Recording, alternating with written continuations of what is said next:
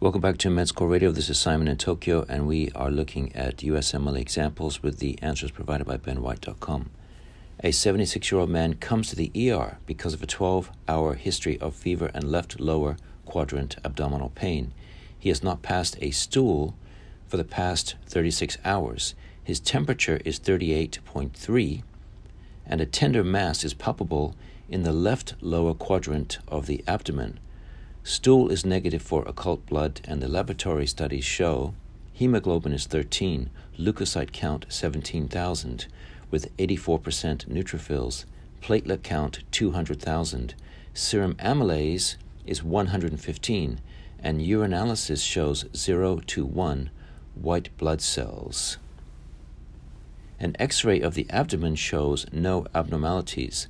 The most likely diagnosis is an acute episode of which of the following disorders?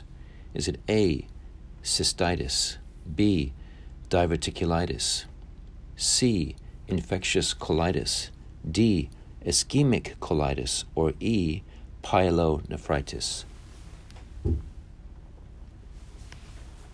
The answer here is B, diverticulitis.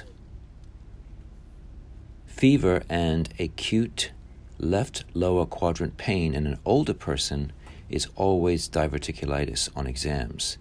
In a younger woman, you need to also consider ovarian torsion, ovarian cyst rupture, pelvic inflammatory disease / tubo-ovarian abscess, and ectopic pregnancy.